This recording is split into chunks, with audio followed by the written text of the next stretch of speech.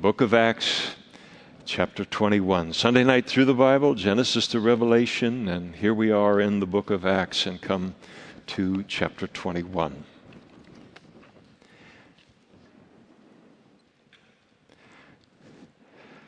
Now it came to pass that when we, and so here we have the human author of the book of Acts, Luke, who is traveling along with Silas, and as well as a group of elders or leaders that have been appointed from the different churches that have entrusted to Paul an offering from the Gentile churches to take to the needs of the Jewish church in Jerusalem, where Paul is now making his way. So they're a group that is making their way. They go from when they had departed from them, that is the elders in the city of Miletus. Miletus just being a short distance away in the ancient world from Ephesus, and all of it located about in what we would call the westernmost part of Turkey, and known as Asia in the ancient understanding of things. So departed and set sail. Paul is making his way now in earnest to Jerusalem to keep the Feast of Pentecost and deliver that gift. And we set sail, running a straight course as we came to Kos, and the following day then to Rhodes, and from there to Patara. Finding a ship sailing over to Phoenicia, we went aboard and set sail. And when we had sighted Cyprus, we passed it on the left and sailed to Syria, and then landed at Tyre, for there the ship was to unload her cargo. And finding disciples there, we stayed there 7 days. And so he comes to Tyre. Tyre is in modern-day Lebanon, and so you can see how close he is, Lebanon being the country immediately north of Israel, how close he is to getting to Jerusalem at this point. He's on some kind of a cargo ship. All of them are. They would transport goods, but also transport people for a fee, much like today, in order to make all of these, money-making endeavors profitable. And so they come in and they stay there 7 days, apparently the time that it would take to unload the ship with whatever was intended to come to Tyre, that part of the world, and then reladen it with the next cargo.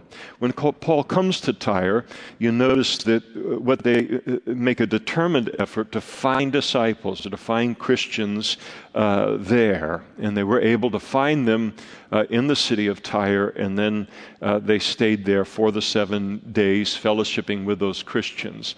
This tells us a couple of things that are important. One of them is that a church had been established, or at least a significant number of Christians were there in the city of Tyre. We have no record at all that the Apostle Paul had been to Tyre, that he had, in his ministry, that he had established a church there at all. So when we read the book of Acts, we're following these acts of the Holy Spirit through the apostles by and large.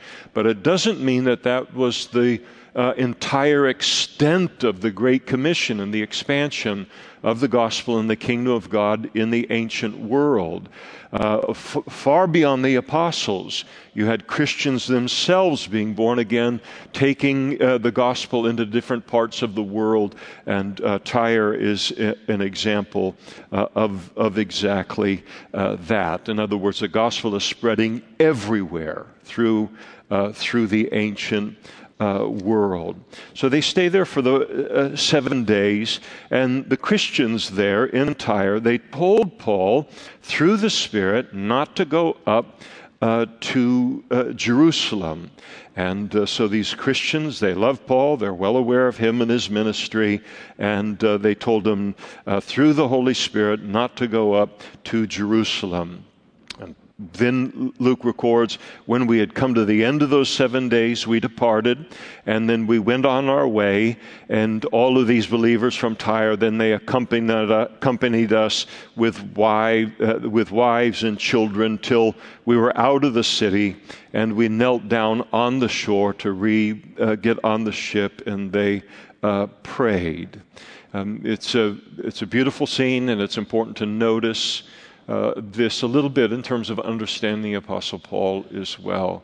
Think of all of the persecution, all of the bitterness and hatred and lies that were brought against him, the beatings, the attempts on his life, all of these things, and yet he continued on in his ministry.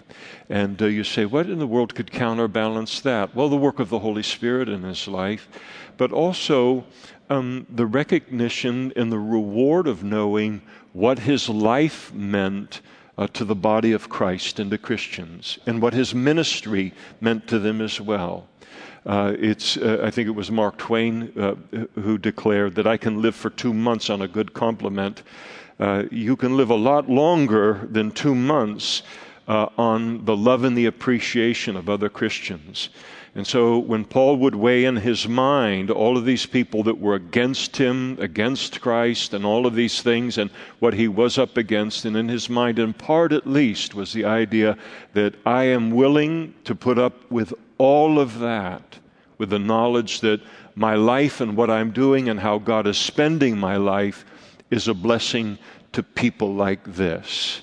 And this must have been, as I mentioned, every once in a while, it warms my heart to see that affection directed toward the Apostle Paul when even sometimes within the body of Christ, it wasn't always expressed toward him. So important to realize here in this verse 4 that he, before they leave, and then he had taken leave in verse 6 of one another and boarded the ship, and then they returned home from that location and left Paul to continue his journey. And when we had finished our voyage from Tyre, we came to Ptolemais. Ptolemais is the ancient city of Akko in northern Israel today, just a little bit ways away from Haifa, which is in the very northern part of Israel. So he enters into the land of Israel now proper, and coming to Ptolemais, there he was also greeted. He greeted the brethren, and he stayed with them 1 day. And clearly the ship is driving the schedule once again and just dropping off passengers and not reloading and unloading. And on the next day, we who were Paul's companions, again, Luke, Silas, those that were traveling with the offering, we departed and we came to Caesarea. And coming into Caesarea now, that is in Israel proper, on a typical trip to Israel. We'll make this the first stop that we come to. The ancient city of Caesarea was the center and headquarters of Roman rule in the land of Israel.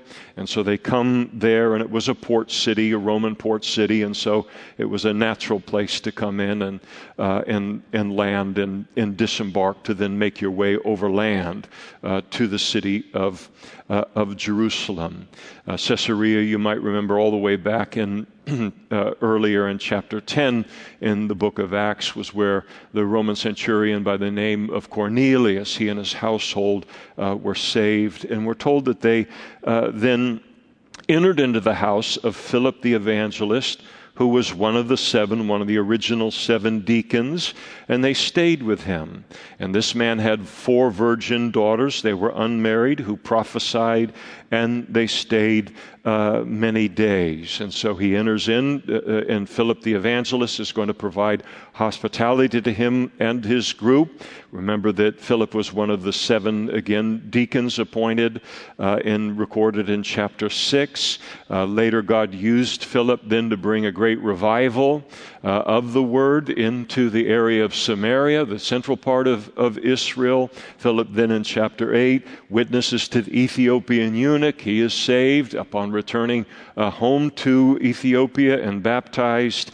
And then Philip then made his way up and the Lord taking him away from that place up the coast of Israel to settle in Caesarea, and evangelizing as he made his way, as we're told in chapter 8.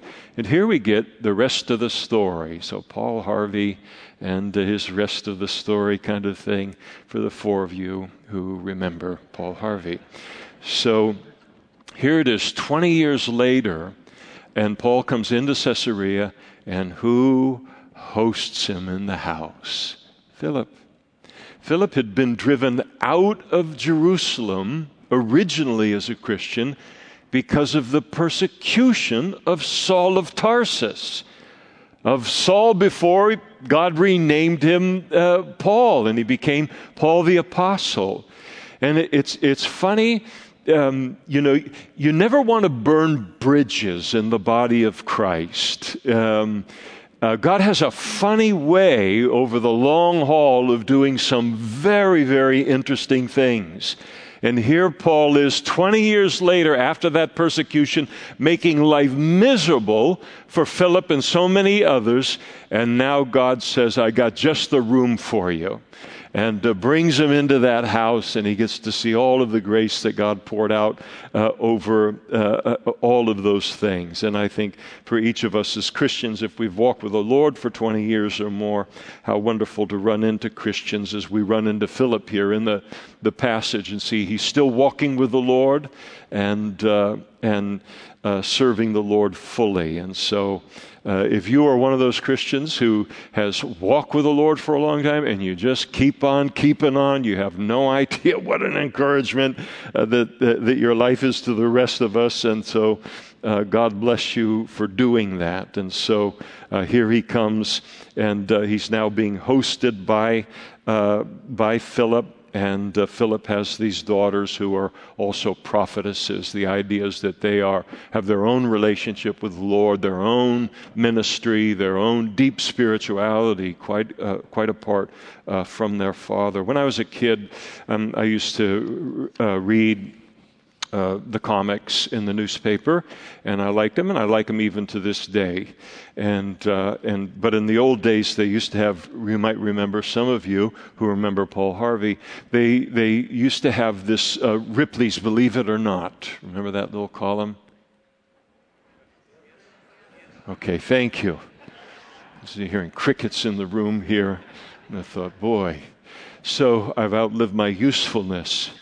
So if you're new to the fellowship, you'll realize that all of my cultural illustrations are 40 years and older. You'll have to listen to other people for more contemporary cultural references. But that Ripley's Believe It or Not was interesting because it would always tell you something that you just say, if that wasn't the truth, would be hard to believe it. And certainly we see that with Paul and being reunited in this wonderful way with Philip. So they stayed there for many days there in the city. And then as they're in that city, a certain prophet by the name of Agabus came down from Judea, and almost certainly he is coming. He is a Christian, as we'll see in a moment, and he comes from the area of Jerusalem. So he's a Christian, and from Jerusalem, here's Paul is in Caesarea and coming, so he comes down. Jerusalem is an elevated city on these hills, and so you always went up to Jerusalem, and you always came down from Jerusalem, no matter what direction you were going in. And so he came down to see the Apostle Paul, and when he had come to us, Luke says, he took Paul's belt from around his waist, and the belt that they would have worn in those days wouldn't be a belt that we wear with our pants, but it would have been a belt that would go around your waist several times, and then you would tighten it. So he takes the belt from Paul's robe there, and he took it, and then he bound his own hands and feet. And so here he is, very much like Jeremiah in the Old Testament, where he took the garment and put it down into the river, and it became ruined. And then all these different kind of Ezekiel, God used a lot of. They were kind of sanctified props in order to communicate a message. And so he's going to deliver a message, but he's going to demonstrate the message too for clarity. So he binds his hands and feet. Everybody's wondering, what is Agabus up to here? And then he gives the interpretation of the message associated with it. Thus says the Holy Spirit, so shall the Jews at Jerusalem bind the man who owns this belt. And it's like, boy, who might that be? You just took it from Paul right there in the room. And not only will this man's be bound there by the Jews in Jerusalem, but those same Jews will then deliver him into the hands of the Gentiles. He'll be bound by the Jews and then delivered over to imprisonment at the hands of the Romans. Now, this isn't the first time that Paul had encountered Agabus. Agabus had come earlier in the record to the city, the church in the city of Antioch in Syria, where Paul was a leader within that church. Prior to him beginning his missionary journeys, Agabus prophesied of a great famine that was going to come upon the land and was going to hit Jerusalem particularly hard, and that prophecy came to pass. So here we don't have somebody that's just, boy, do we know who he is? Is he really a prophet? Does he really have a gift of prophecy in his life? He's proven already before the church to be a person where God exercised prophecies through him. And so highly regarded with that proven track record, and everybody knew it. And because everybody knew it, verse 12, then we, when we heard these things, he's going to be bound and he's going to be imprisoned in Jerusalem, both we and those from that place there in Caesarea pleaded with him not to go up to Jerusalem. So the prophecy ends, people hear the news about this, and then they begin to plead with him not to go up to Jerusalem. You notice the plural pronouns that are used there. We, when we heard this, we, and those at that place pleaded with Paul to cease now this effort to get to Jerusalem. So you not only have the Christians in Caesarea, Philip in his home, and those that are gathered there around the Apostle Paul pleading with him, but you also have Luke, you also have Silas, you also have the other men that are in his traveling party now, pleading with him, and not only pleading with him, but weeping and pleading for him not to go. It's important to recognize that this prophecy of Agabus, it was informative, but it wasn't prescriptive or directive. It was just simply Agabus informing Paul of what was to come, but in no way did it communicate that Paul was not to go because of the being bound and imprisonment that would occur in Jerusalem as a result of going. And this is a real danger concerning God's use of us in terms of dreams, spiritual dreams and visions, prophecies, word of wisdom, word of knowledge, the supernatural spiritual gifts of the Holy Spirit that God can use to speak through our lives then to other people. So he reveals something to us. Agabus does that. Agabus delivers the prophecy, but then the others all there, then they hijack it and they take it beyond what God intends. That's why when we have an afterglow, and there's an afterglow coming up, and where we spend time waiting on the Lord, give the Lord an opportunity to speak through spiritual gifts in a way that is as old as the church.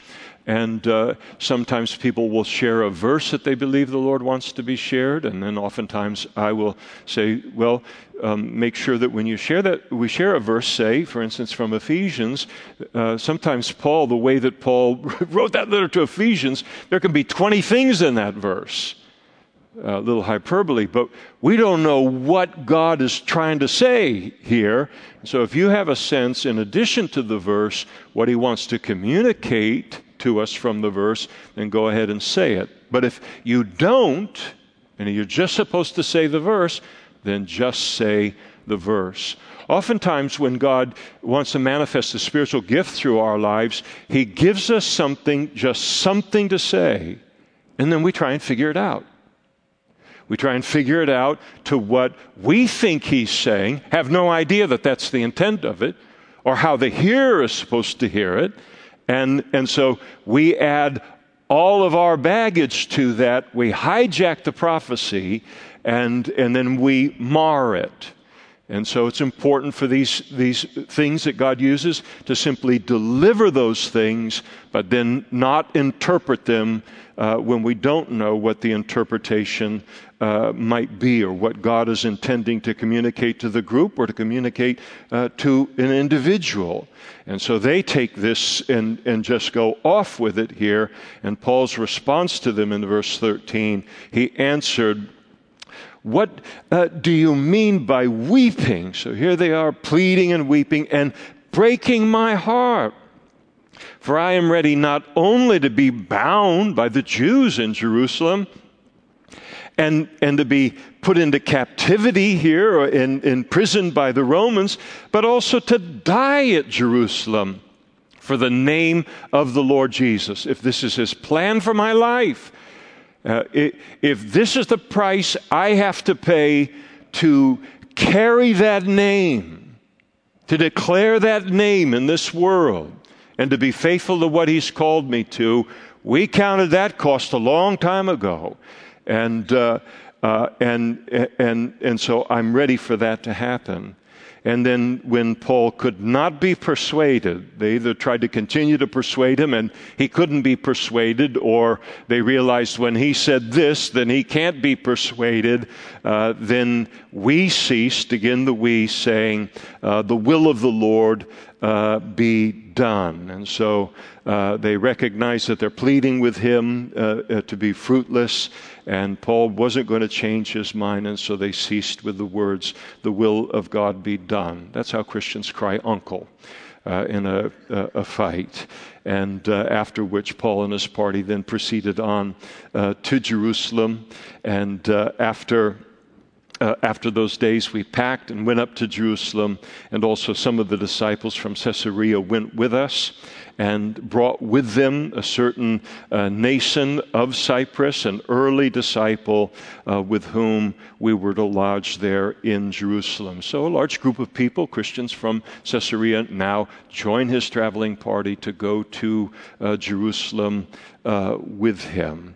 Now, you may or may not be aware of the fact that there is considerable controversy here at this point in the book of Acts in this section of Scripture. And it's important to understand and to come to your own conclusion related to it, because how you understand and how you interpret the remainder of the book of Acts depends upon how you land related to this controversy.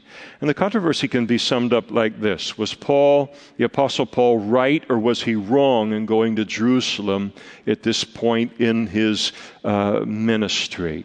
After all, people will look at verse 4, and we're told that the saints in Tyre had warned him through the Holy Spirit not to go up to Jerusalem. He did it anyway, and as a result of his defying God's direction now, all of the problems that follow are as a result of Paul's failure to listen to the Holy Spirit. And it's important for us, and really any student of the Bible at all, any Christian really, to get our bearings related to this critical event, because it will determine the rest of the book and the final chapter really of Paul's life. I think there's a couple of real life lessons that can be found here as well.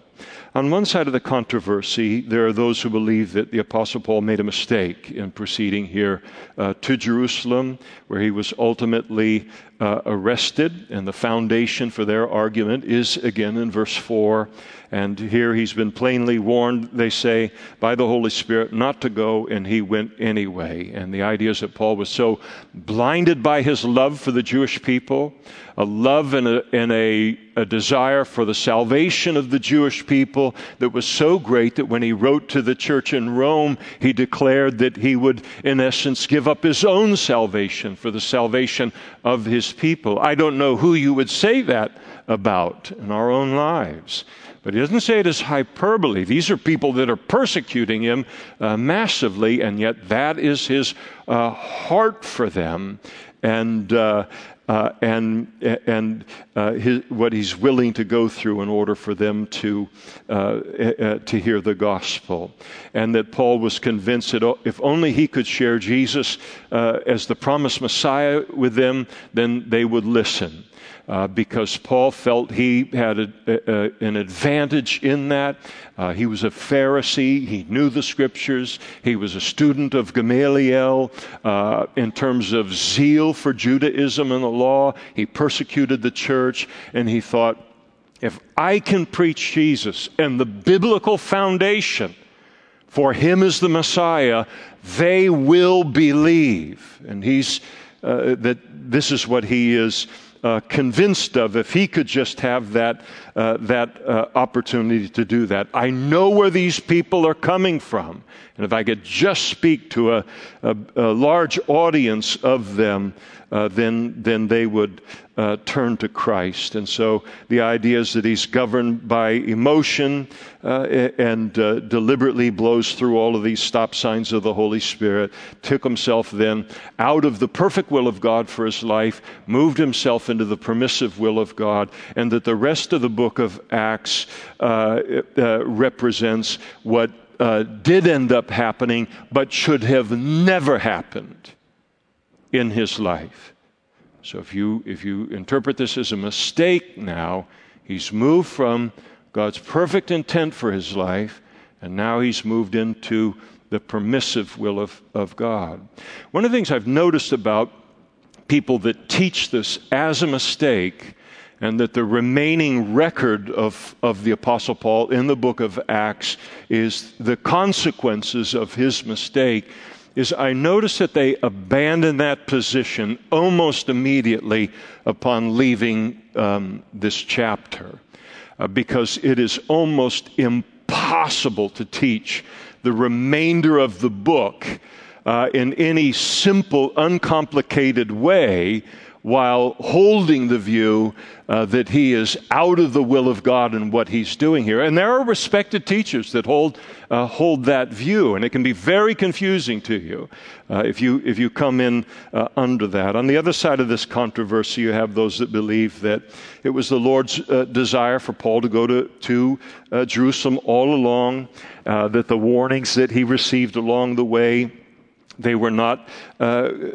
given to him as a prohibition from going, but as a preparation for the hardship that he would encounter once he got there. And personally, I don't believe that Paul made a mistake in going up to Jerusalem, and that he did not violate God's will for his life in doing so. And I want to just explain why I do, since it affects our understanding of the book the rest of the way.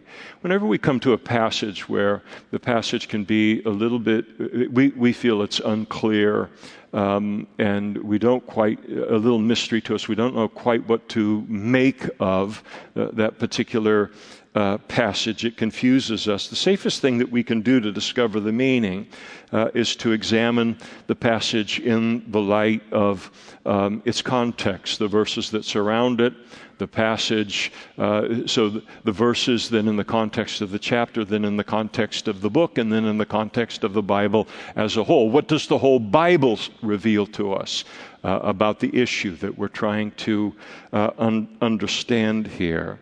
And the Apostle Paul himself calls this rightly dividing the word of truth.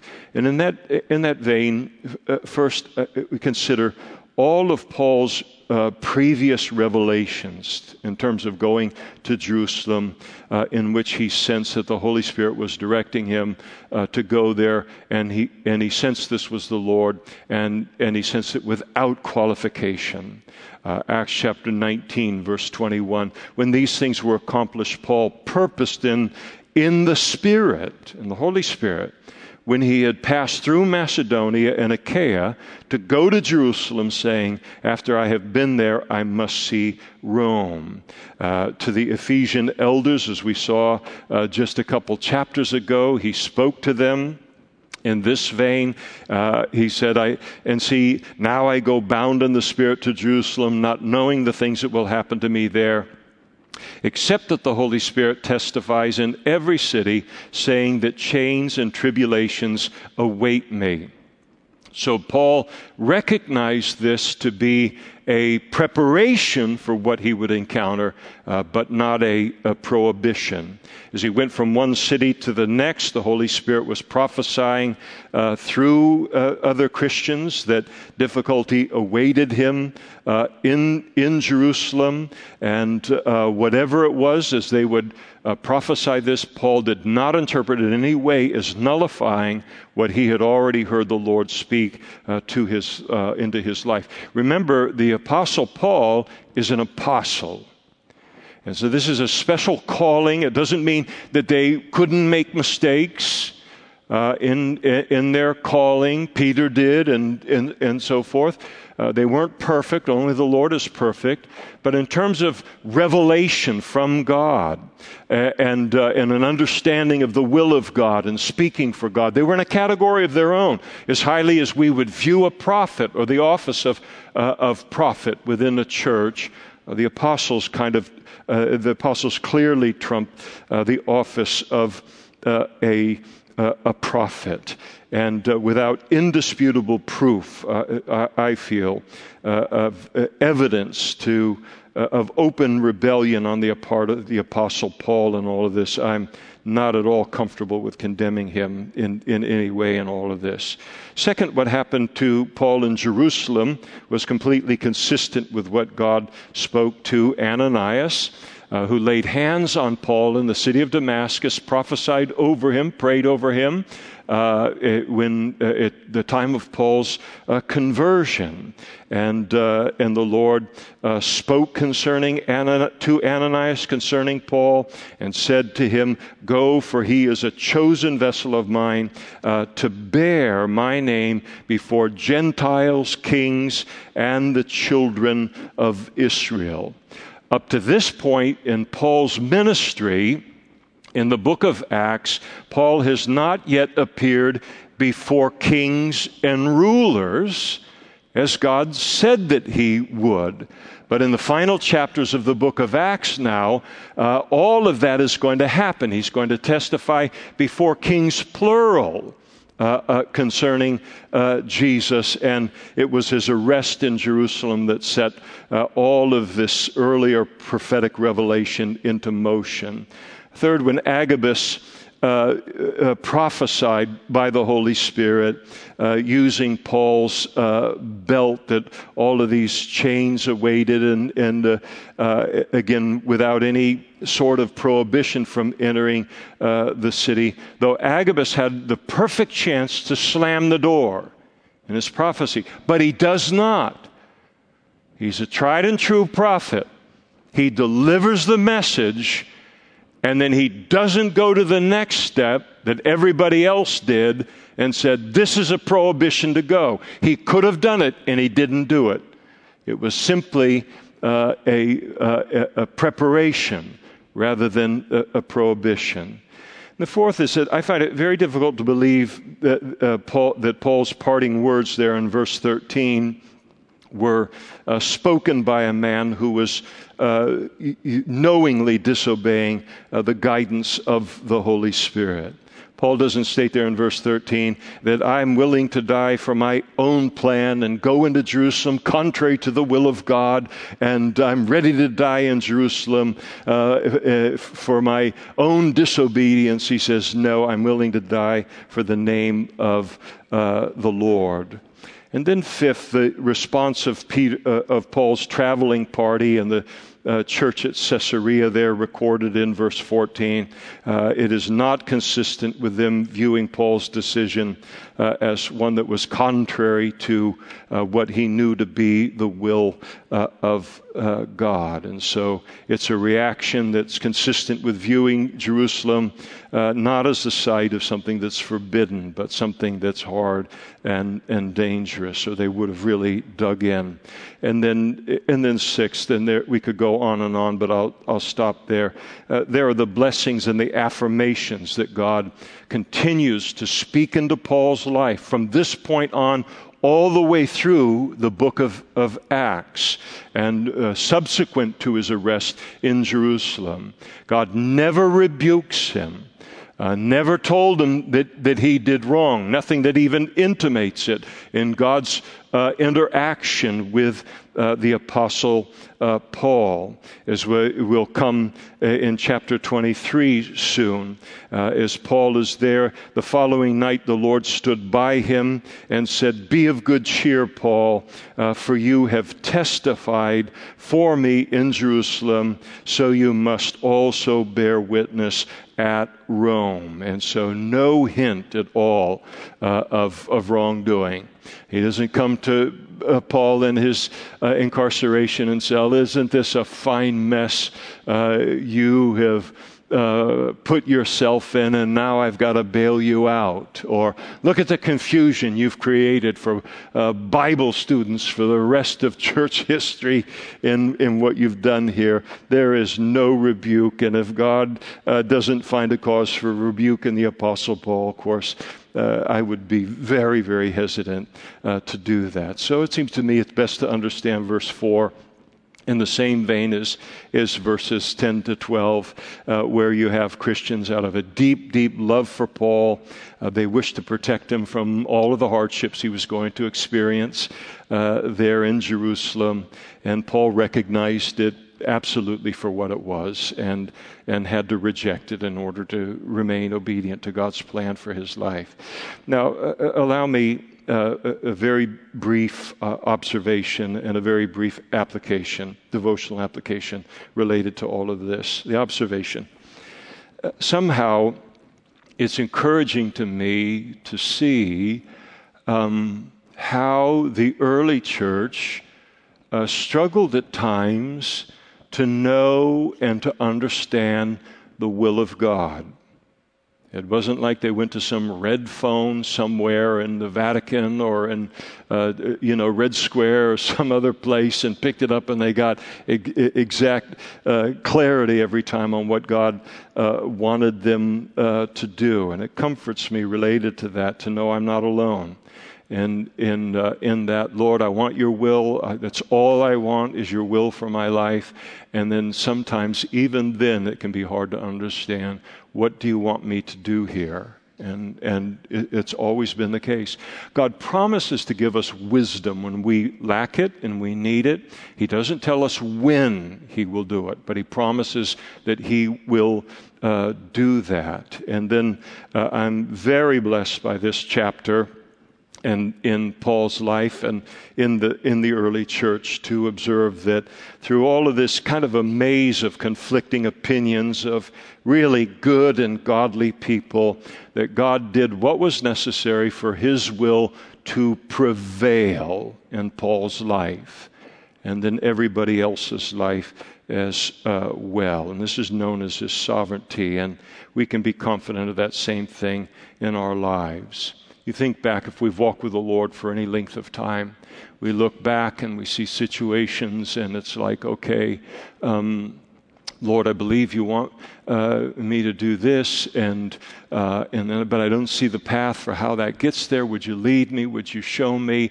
And in the trip between here and getting there, it can just look like chaos. It looks anything like a map that's been handed to us or a GPS. It's a straight line as the bird flies. And yet, through all of it, voila, we end up exactly where he wanted us in life at this point in time. I think all of us have that experience. where we look and we wonder, and then here we are, we sit here tonight and say, well, how did you end up here? I don't know. He told me that this is what he was going to do. He didn't tell me how he was going to do it. I lacked clarity most of the way, and all I know is that I wanted his will, and he delivered me here, and I know that it's his will. He always prevails in this way in our lives when we want his will. And it's not only a truth, but it's a truth about our own lives. I think that this passage also supplies us with a very, very important application that may not apply to our lives every day as Christians. It may only apply to our lives a handful of times in all the years and decades we may be a Christian. But when it does apply, it's a life saver for us in those situations. It makes all of the difference. And the passage teaches us that when we're facing a season of suffering in our lives and suffering inside of the will of God, that those kind of times, it's very important to be very discerning concerning the counsel that we receive from people who love us most in life. And there's a tendency within many of us concerning those that we love, when we see them in a season of hardship or suffering, to try and protect them at all costs, to protect them from hardship, to protect them from suffering, and to bring an end to their suffering as quickly as possible, and by any means. And oftentimes, even encouraging a person to get out of the suffering, a Christian, even at the expense of God's will for our lives. Even at the expense of God's commandments to us in His Word. They will encourage us because they so want to end our suffering and our difficulty. They will give us counsel to jump out, stop it, quit, do something different without even a word of prayer related to the situation, driven entirely by emotion and an undisciplined, unguided love for us. And all that we know is that our loved one is suffering, and what in the world can we do to stop it? And I have seen this over and over and over and over again, so many times through the years. A marriage gets difficult for an adult child, and then the parents of that adult child, very often Christian parents, they hate to see their son or their daughter involved in that kind of hardship, and that can sometimes come with marriage. And so they jump in and they encourage their child to get out of the marriage. They give them options, active options for abandoning the marriage. Doesn't matter what God's Word says about divorce. Doesn't matter what God's Word says about anything. Doesn't matter about the character that He might be developing in them and the relationship that He's deepening between them and Him. None of that matters. Just end it and get out of it. Or college education begins to get very, very difficult. And here we are, we're doing this within the will of God for our lives. Now it gets hard, and then so often those that love us the most, they'll jump in and they'll tell us to drop college or to change our major, do anything to stop the suffering. Or our workplace gets hard. It starts to demand long hours of us. The boss really starts to push us to become better people, better employees. And it's not easy to learn those lessons. And yet these people that love us so much in life, so to speak, they'll tell us, you're too good for that job anyway. There's plenty of other jobs, and so just stop the suffering, quit and move on. And on and on and on this kind of thing goes. And in seasons of hardship in our lives, it's important to be wise and discerning about who we get our counsel from, about how to view the situation we're in. Certainly include the perspective and the counsel of those who love us most in life, but then move on to other people who have a different kind of relationship with us, to ask their perspective concerning the situation, and then listen to that, and then take all of that, the safety that is found in the multitude of counselors, and take that in prayer to the Lord and ask Him, what do you want me to do here in this situation? Because as hard as being in the will, as hard as being in the will of God can be in life, and it can be very hard, always to remember there's something harder still, and that is for a child of God to be outside of the will of God. Think, oh, this is good. This will solve all of my problems. Oh, no.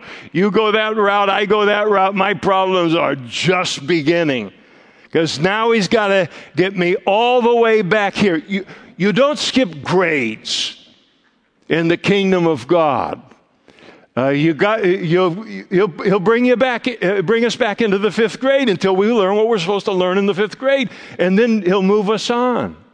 And He loves us enough to do that, and then to take it to the Lord and ask the Lord, what do you want me to do? We should never, as a Christian, make a decision, major decision in our life, or any decision really, based solely upon what other people think that we should do, and not even on the basis of a word from the Lord on the part of someone to me.